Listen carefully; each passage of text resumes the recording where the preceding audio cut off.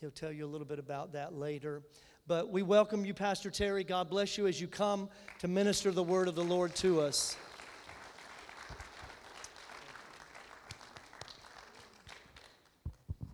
Amen. Thank you, Pastor Laura. Praise the Lord. Aren't you glad for the love of the family? Amen. Their flesh family is here today, and we thank them for that great effort. We all have roots that go back to Alabama, and those are great moments, and it's just great to see them. But we also have family that is spirit, that is worldwide, and you are part of that family. And just what a great privilege and joy and thankful, wondrous blessing it is to be here with you this day. 30 years. Wow. And I know God is here because you still love one another. Hallelujah. Amen. You know, I have not had opportunity to be here very often, and that's a good thing. Because if I show up too often, that's a problem. And your pastors are fabulous, wonderful, anointed, and blessed leaders. Amen.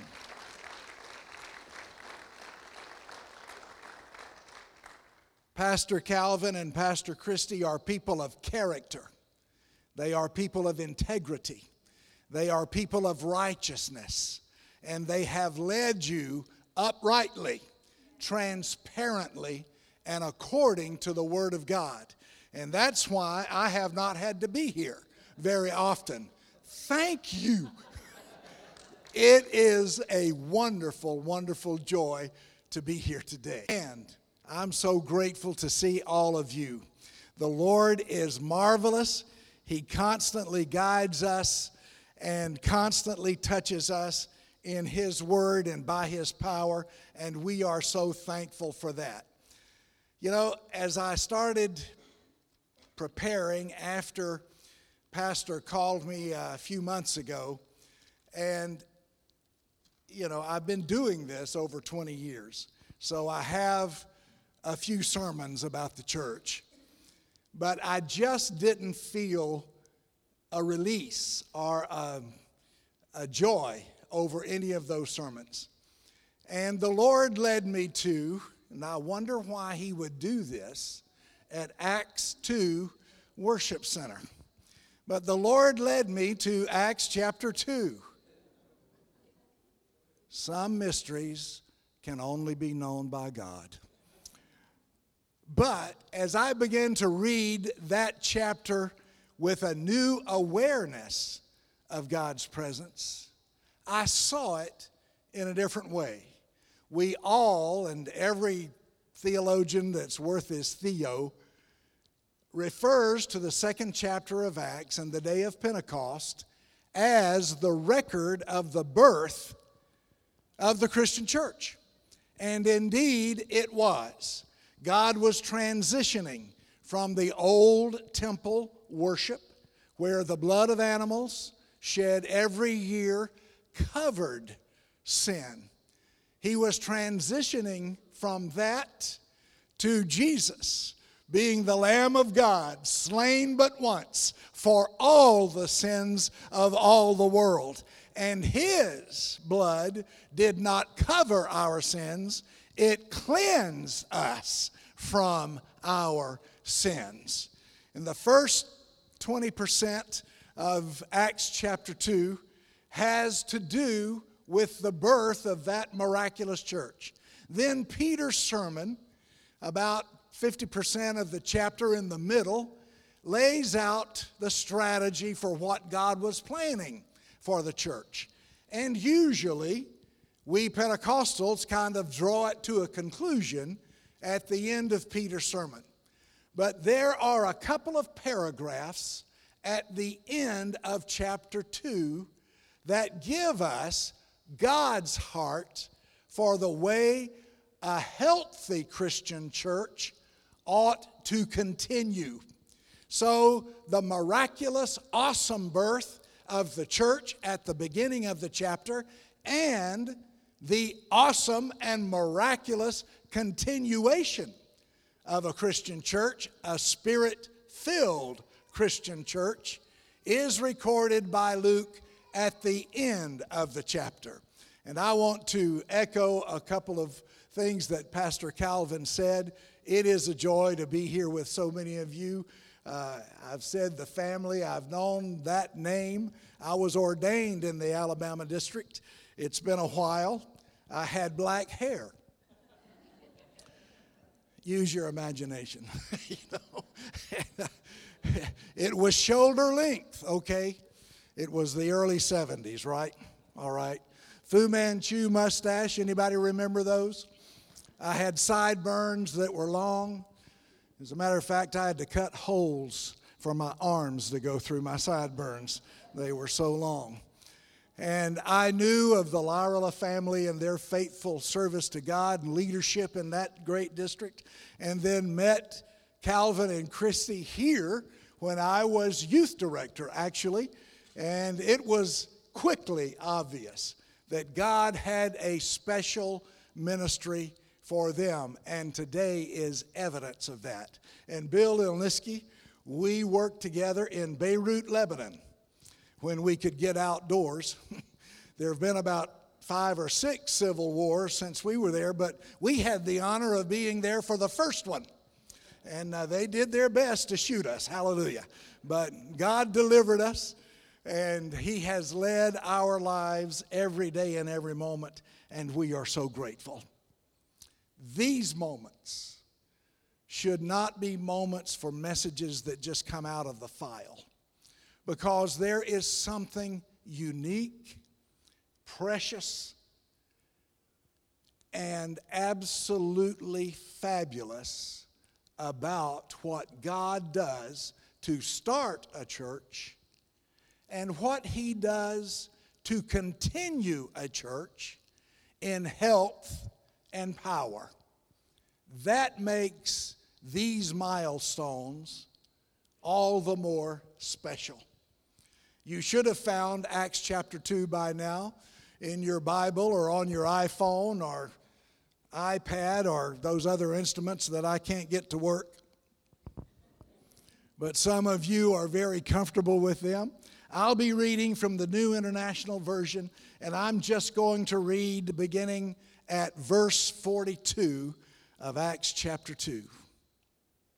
How does a church continue in God's will and God's health? They devoted themselves to the apostles' teaching and to fellowship, to the breaking of bread and to prayer. Everyone was filled with awe, and many wonders and miraculous signs were done by the apostles. All the believers were together and had everything in common. Selling their possessions and goods, they gave to anyone as he had need. Every day they continued to meet together in the temple courts. They broke bread in their homes and ate together with glad and sincere hearts, praising God and enjoying the favor of all the people. And the Lord added to their number daily who were being saved. Praise God. Father, I just ask that you help me with your Holy Spirit. Share in these next few minutes something that you've been dealing with me about for weeks. So, Holy Spirit, I surrender now this presentation, this preaching, this proclamation to you. Touch the hearts where the need is. Celebrate with us the great record and birthday anniversary of this church. Continue to bless, I ask in Jesus' name. Thank you for doing it, Holy Spirit. Amen and amen. All right, let me take care of a little issue, because church leaders and theologians have argued about the middle of this passage for decades. Some have said it's like a commune life where everybody just owns each other's possessions. Some, when I was starting out in ministry, even said this passage was communistic. And in the Cold War, you couldn't insult a passage with any greater statement than that. Neither of those is what Luke was talking about. Luke was saying that in a spirit-filled, healthy, living Christian life, we come to each other's aid when it is necessary. We have seen that several times in Peninsula Florida. 3 times in my superintendency, we've been devastated by killer hurricanes, far beyond our ability to rebuild. But Christians and districts and churches across America have rallied to our need, and money we did not have, construction supplies that we did not have, carpenters, electricians, cement workers, plumbers, and volunteers who didn't know a hammer from a hatchet. We did not have, but they came and they built for us. They repaired for us. They paid for us. We had their resources in common. Today in our fellowship, we have what we call the Convoy of Hope. The Convoy of Hope beats the U.S. government to a disaster site every time. As a matter of fact, amen. I was in a panel truck packed with supplies and water and medicine, driving across I-10 to West Florida to Panama City 2 years ago after that hurricane blew in and devastated that entire area. We drove up to the district office, and the FEMA agent was standing on the front porch of the district office. This is what he said: "Where is Convoy of Hope going to set up? That's where we want to set up." It thrills my heart that the kingdom gets there first, amen, and that the world knows about it. That's what Luke was referring to. Scriptural evidence is abundant, but you'll remember that there was a horrible famine in Jerusalem about 25 years after the ascension and after the day of Pentecost. Many of the brothers and sisters in Jerusalem were literally starving to death. The newest church in Antioch heard of their need and took an offering and sent it by Barnabas back down to Jerusalem to relieve the need of the church there. Luke was saying, we all have our resources. He was not saying, put them into one checking account or one operational account. He was saying, when your brother or your sister has need, be generous with them. Buy them some chairs. Amen. Because they couldn't afford chairs. But you, led by the Holy Spirit, God bless you, Susan, you made your resources common, unified to the church. So if there are any leftists in the building worried about communism, get over yourself. That is not what Luke was talking about. Anytime any of our churches have a need, and boy, have we been through a year. Remember March, when they said if we would go inside and stay there for 2 weeks, this would all be over? They lied to us. We're still working this out. But there were churches that had needs. And because we had a reserve at the district, we were able to commonly share with them. Let me tell you, Luke did not make a mistake. Some of the interpretations have been a little weird. along with a lot of other scriptures, Pastor Bill. Praise God. Well, anyway, I won't go there. That's too strange. But the thing is that a healthy church will be a church that not only loves its brothers and sisters, but helps its brothers and sisters. Anytime a church has a need in our district, I know there are certain people I can call, and they will say, yes, Terry, we will give this amount or that amount. And to this day, I have not seen the children of our Father begging or hungry without relief. I want you to know today, a healthy church is a church of unity, not just when things are good, but also when things are needy. Because who should be first on the scene? It should be the brothers and sisters of the house of God. It should be those who love each other in the family. So a healthy church is a church that is unified. Boy, you got that right up, didn't you? Praise the Lord. Of course, you know, with Pentecostals around, you need to get the offering secure as soon as possible. Hallelujah. Thank you for laughing, Susan. Amen. You know, you gave this morning because you want people to hear the gospel around the world. And you want people to have the opportunity to know Jesus around the world. That's what Luke was talking about. The second sort of unintended factor here is that the church was born in the power of the Holy Spirit. I'm telling you, if your church does not allow the movement of the Holy Spirit, there's something wrong with your spiritual health. This morning, God spoke to us through His Holy Spirit gift, and that empowers us as a real Christian church. And I'll tell you, I'll bet 30 years ago there were a few messages in tongues, and there were a few problems because the devil hates a new church, but God loves a new church, and He will supply for that church. So here we are, all these years later, 3 decades, and the devil hasn't won yet. And, amen,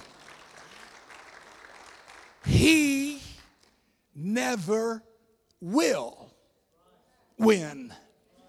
God will always win through the presence and power of His Holy Spirit. Powerful birth, generosity, and loving help for one another are traits of a healthy Christian church. Let's go back to the very first verse that we read, verse 42. And I want to quickly, everybody say quickly. Amen. I love the family. Praise the Lord. I'm the son, grandson, and great-great-grandson of preachers. And one of the things my grandfather taught me is when there's food in the foyer, don't try to preach long. Amen. Amen. Is it a chicken dinner? Hallelujah. How did I know? It's the bird that saved the minister. And the minister saved the ministry. Hallelujah. Never doubt a preacher's belt is nothing more than a leather fence around a chicken graveyard. That's all a preacher's belt. I'll give you a minute. Amen. So I'm not going to preach long. Everybody say thank you, Terry. As a matter of fact, I'm already about half through. Say thank God. Oh, come on, you hypocrites. I know you're hungry. Hallelujah. Verse 42. They devoted themselves to the apostles' teaching. The first thing we need to do is bring our existence into alignment with what God did when He transferred from the temple sacrificial system to redemption and salvation through the name and blood of Jesus Christ. Why did not Luke say, as was common in that time, as was exclusive end time, why did not he say, and they taught the law of Moses? That was the scripture they had. And that's what they looked at. That's what they stood upon. But Luke said they continued in the apostles' teaching because the apostles had stopped preaching the law because Jesus had fulfilled the law. The law no longer had dominion over us as fallen human beings. The law and its judgment was not the rule of the church. The freedom of Jesus Christ had become the freedom of the church and the liberty of the saints. That was why they listened to the teachings of the apostles. The apostles were not saying, you're sinners, and once a year you've got to come to church and have a sacrifice. The apostles were saying, Jesus is with us today, and you can be in His presence right now. Hallelujah. Amen. Praise the Lord. I want you to know that what we have, Moses wanted. What we have, Abraham wanted, a daily opportunity to walk with Jesus Christ. You get that vertical relationship correct, and the rest of your church life will be healthy. You get that vertical relationship damaged or destroyed, and the rest of your church will be sick. But I want you to know today, Jesus is with us. And we are still preaching the Apostles' Creed, the Apostles' teaching, because we want you to know that you can have a personal, constant relationship with Jesus Christ. We don't come to this church to get into the presence of God, even though we enter His presence when we come here. We come here to report what we've experienced all week long in the presence of God. Hallelujah. The devil is busy all week. Amen. That's why the Holy Spirit is working all the time. He doesn't say, well, just wait for Sunday. Something good's going to happen. No. He will answer your call in a second. Answer your prayer in an eternal moment. And make that vertical relationship, that knowledge of Jesus constantly with us, sure and steadfast. Secondly, and fellowship. That's what we're about to do when we open up those asbestos containers. Hallelujah. We're going to enjoy fellowship. Well, as much as we can right now in this circumstance. After the power of your vertical relationship, you must have the unity of your horizontal relationship. I have a little nephew, Cole. He's my wife's youngest sister's little boy. And a few years ago, I was teaching him about praying, especially at night, the end of the day prayer just before you go to bed. And we prayed together, and we were visiting over at their house, and we were going to leave after we put him to bed. And so I started to get up, and he grabbed my shirt, and he said, Uncle Terry, don't go. I said, Cole, I have to go. And anyway, we've prayed. Jesus is with you. He said, I know. Jesus is here in spirit, but I need somebody in presence. I need somebody that I can see that's here. Sometimes God uses our horizontal fellowship to affirm our vertical fellowship. Everyone in this room is valuable to every other one in this room. Hallelujah. When we were talking about responding to need just a few moments ago, the first call I always make is to God. I get on my knees or I get in my car. I've prayed a lot of powerful prayers looking down I-95 and across I-4 and up and down I-75. Oh God, we've got to have help, and we've got to have it right now. Almost every time, names will start to come to my mind. And I know that's the Lord saying, call them. Because I not only need the blessings of eternity, I need some blessings of this time and of this place. I need some checks. I need some cash. I need something that only my horizontal fellowship can provide. This day, on your 30th anniversary, you are living proof that God still answers prayer. You are living proof that this church is healthy. You are living proof that God is still doing good. Why? Well, let's continue to read the verse. They devoted themselves to the apostles' teaching and to fellowship, to the breaking of bread. There are two ways we can interpret this phrase. Firstly, it is eating. It's kind of obvious, right? My dad used to say, never overlook the obvious.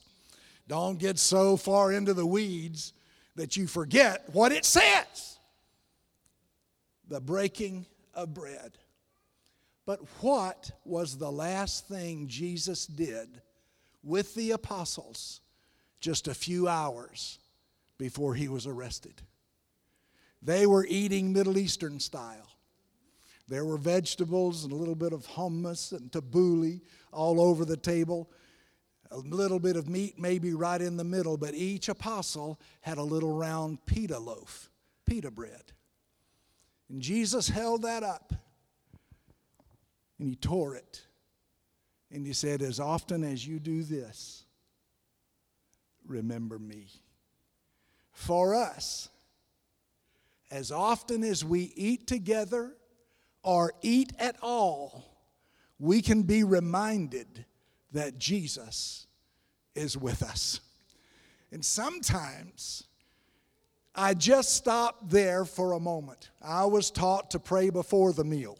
If you were taught to pray in the middle or at the end, I have no qualm with that. I have no argument with that. But the reason now, yea, verily, these later years in life and ministry, that I like to pray at the beginning of the meal is because of this very reminder. I open up the lid on that Zaxby's salad, oh joy, or that Big Mac.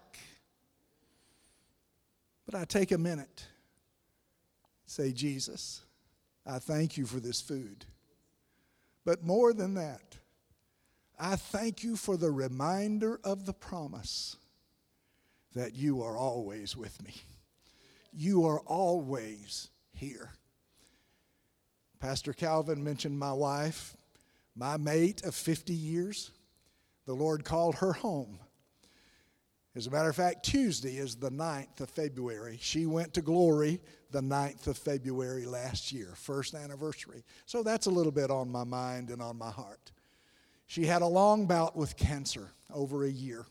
She actually died of kidney failure as a result of the chemotherapy. But about 4 months into her journey, the Lord spoke to her and said, I want you to take communion every morning. And until she was too weak to do it, we took communion first thing every morning. I slept in her hospital room. I stayed with her constantly. At the end, she was in the hospital for 18 days. She was stabilized. We went home for about a week, but then she collapsed again, and I had to get her back to the emergency room, and then 8 days after that, she went to be with the Lord. Every morning, we broke that bread and said, thank you, Jesus, that you are here. We need you. We want you. Thank you that you are here. Now, I'm not trying to pull your heartstrings. What I'm trying to communicate is that a healthy church in its communion process, always acknowledges the presence of Jesus Christ. Hallelujah. It's not just bread, and in our case, juice. It is always the presence of the Lord. I do not understand Christian churches that argue that there should be no living presence of God in our services. That is all symbolic, and people who seek that are just emotional. Well, I don't think they've eaten with Jesus lately. Because if you eat with Jesus regularly, you know He's in this service. You know He's in this place. You know He's with you when you have a need. And they broke bread. They took communion. Now, I'm not going to get all dramatic and go down some drama road, but I can imagine that there was more than once when Peter and Mark and John picked up a piece of pita bread and tore it and broke into tears. You remember when he did that just before he was arrested? And they would all say yes. And what did he say to us? When you eat, remember me. Thank God he was here 30 years ago. But thank God more that he's here right now. Hallelujah. I thank the Lord for the history. But I am so grateful for the moment. Now I've got to hurry. Say amen. I've already broken my promise to you, haven't I? I'm sorry. Prayer. The next phrase, the breaking of bread and prayer. How many of you really love someone in your life? Of course. It's a joy to talk to them, right? Unless you're arguing, then that's another sermon. But it's just a joy to talk to them. Prayer, in its purest form, is conversation with God.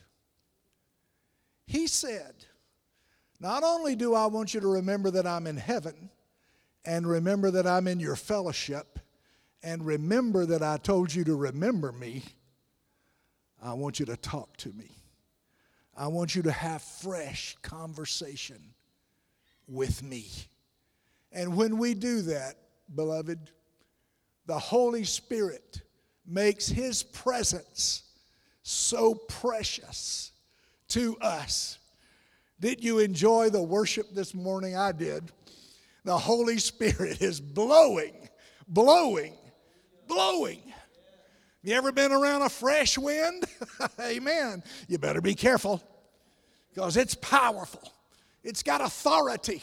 It will help you get along. I want you to know today that conversation, that response of the Holy Spirit takes us to a place that blows us through our problems, blows us along our way, and blows us to victory in the name of Jesus Christ. Those things are the marks of healthy churches. Pastor mentioned we have 350 churches in our district. Some of them are not healthy. But I've seen God heal unhealthy churches. Was never through doctrine, even though we have a great doctrine. Was never through our bylaws and constitution, though we have great documents. It was not even through our practice. It was always through the Spirit. When God gets ready to keep something healthy or make something healthy, He uses His Holy Spirit. Got problems today? Invite the Holy Spirit into what you are facing and then listen to the wind. Hallelujah. The same wind of the upper room can be the wind of your inner heart and inner soul. That's what prayer is all about. It releases the vertical, the horizontal, and the fellowship into our healthy church. And the product of all of that is the very last sentence of this passage. And the Lord added to their number daily those who were being saved. Acts 2 opens with a massive salvation experience. 3,000 added to the church at the end of Peter's sermon. A massive conversion experience. But we don't hear about them ever again through the rest of the book of Acts or through Paul's epistles or John's or Peter's 2 letters. No one refers to that crowd again. The reference is to those who were added to the church day by day, week by week, moving forward. We thank God for the revival explosions, but it's the steady, healthy increase of people added to the church that makes the long-term difference. That's why I celebrate you, one of the original ones, still here. And if only the original ones were still here, be a small crowd. Amen. Aren't you glad for those that have been added along the way? I am. Every year at District Council, we ordain new ministers. And it's been said to me more than once, why are you ordaining new preachers? We got enough. No, we don't. Because the Lord is opening new doors. The Lord is opening new places. The Lord is opening new opportunity. And if we have to go back to 1929 when this district was founded and find somebody we can use, we are in big time trouble. But there's been a few since then. Hallelujah. Just before the ordination service, I always say to our ordinees, you are proof that God has a future for Peninsula Florida. Even if it's just to be a newly ordained minister at the rapture, He has a plan for tomorrow. Folks, the final part of the plan for a healthy church is steady, regular growth. That is what the Lord wants in His churches. This day, you have affirmed your pastor and his dear wife. I want to join that affirmation because all of the things we have talked about in this discussion, they show in real life. And we ought to commemorate that, and we ought to honor that at this moment. So Pastor Calvin and First Lady Christy, would you please come?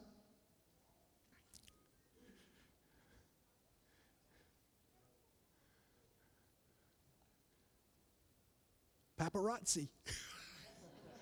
I think they want Christy's picture, the pretty one. Amen.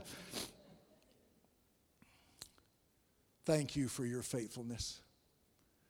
Thank you for sticking it out.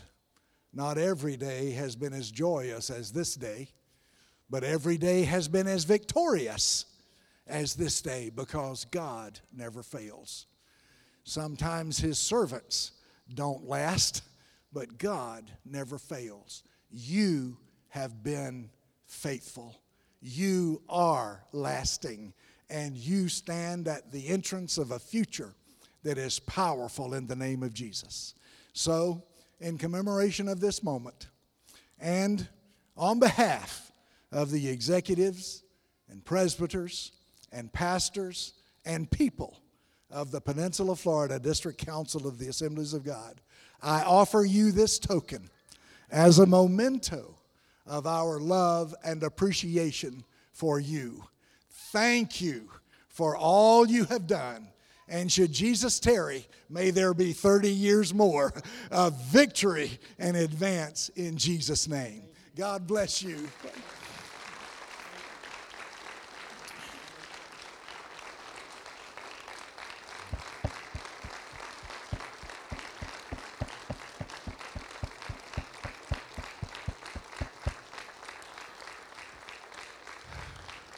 Amen.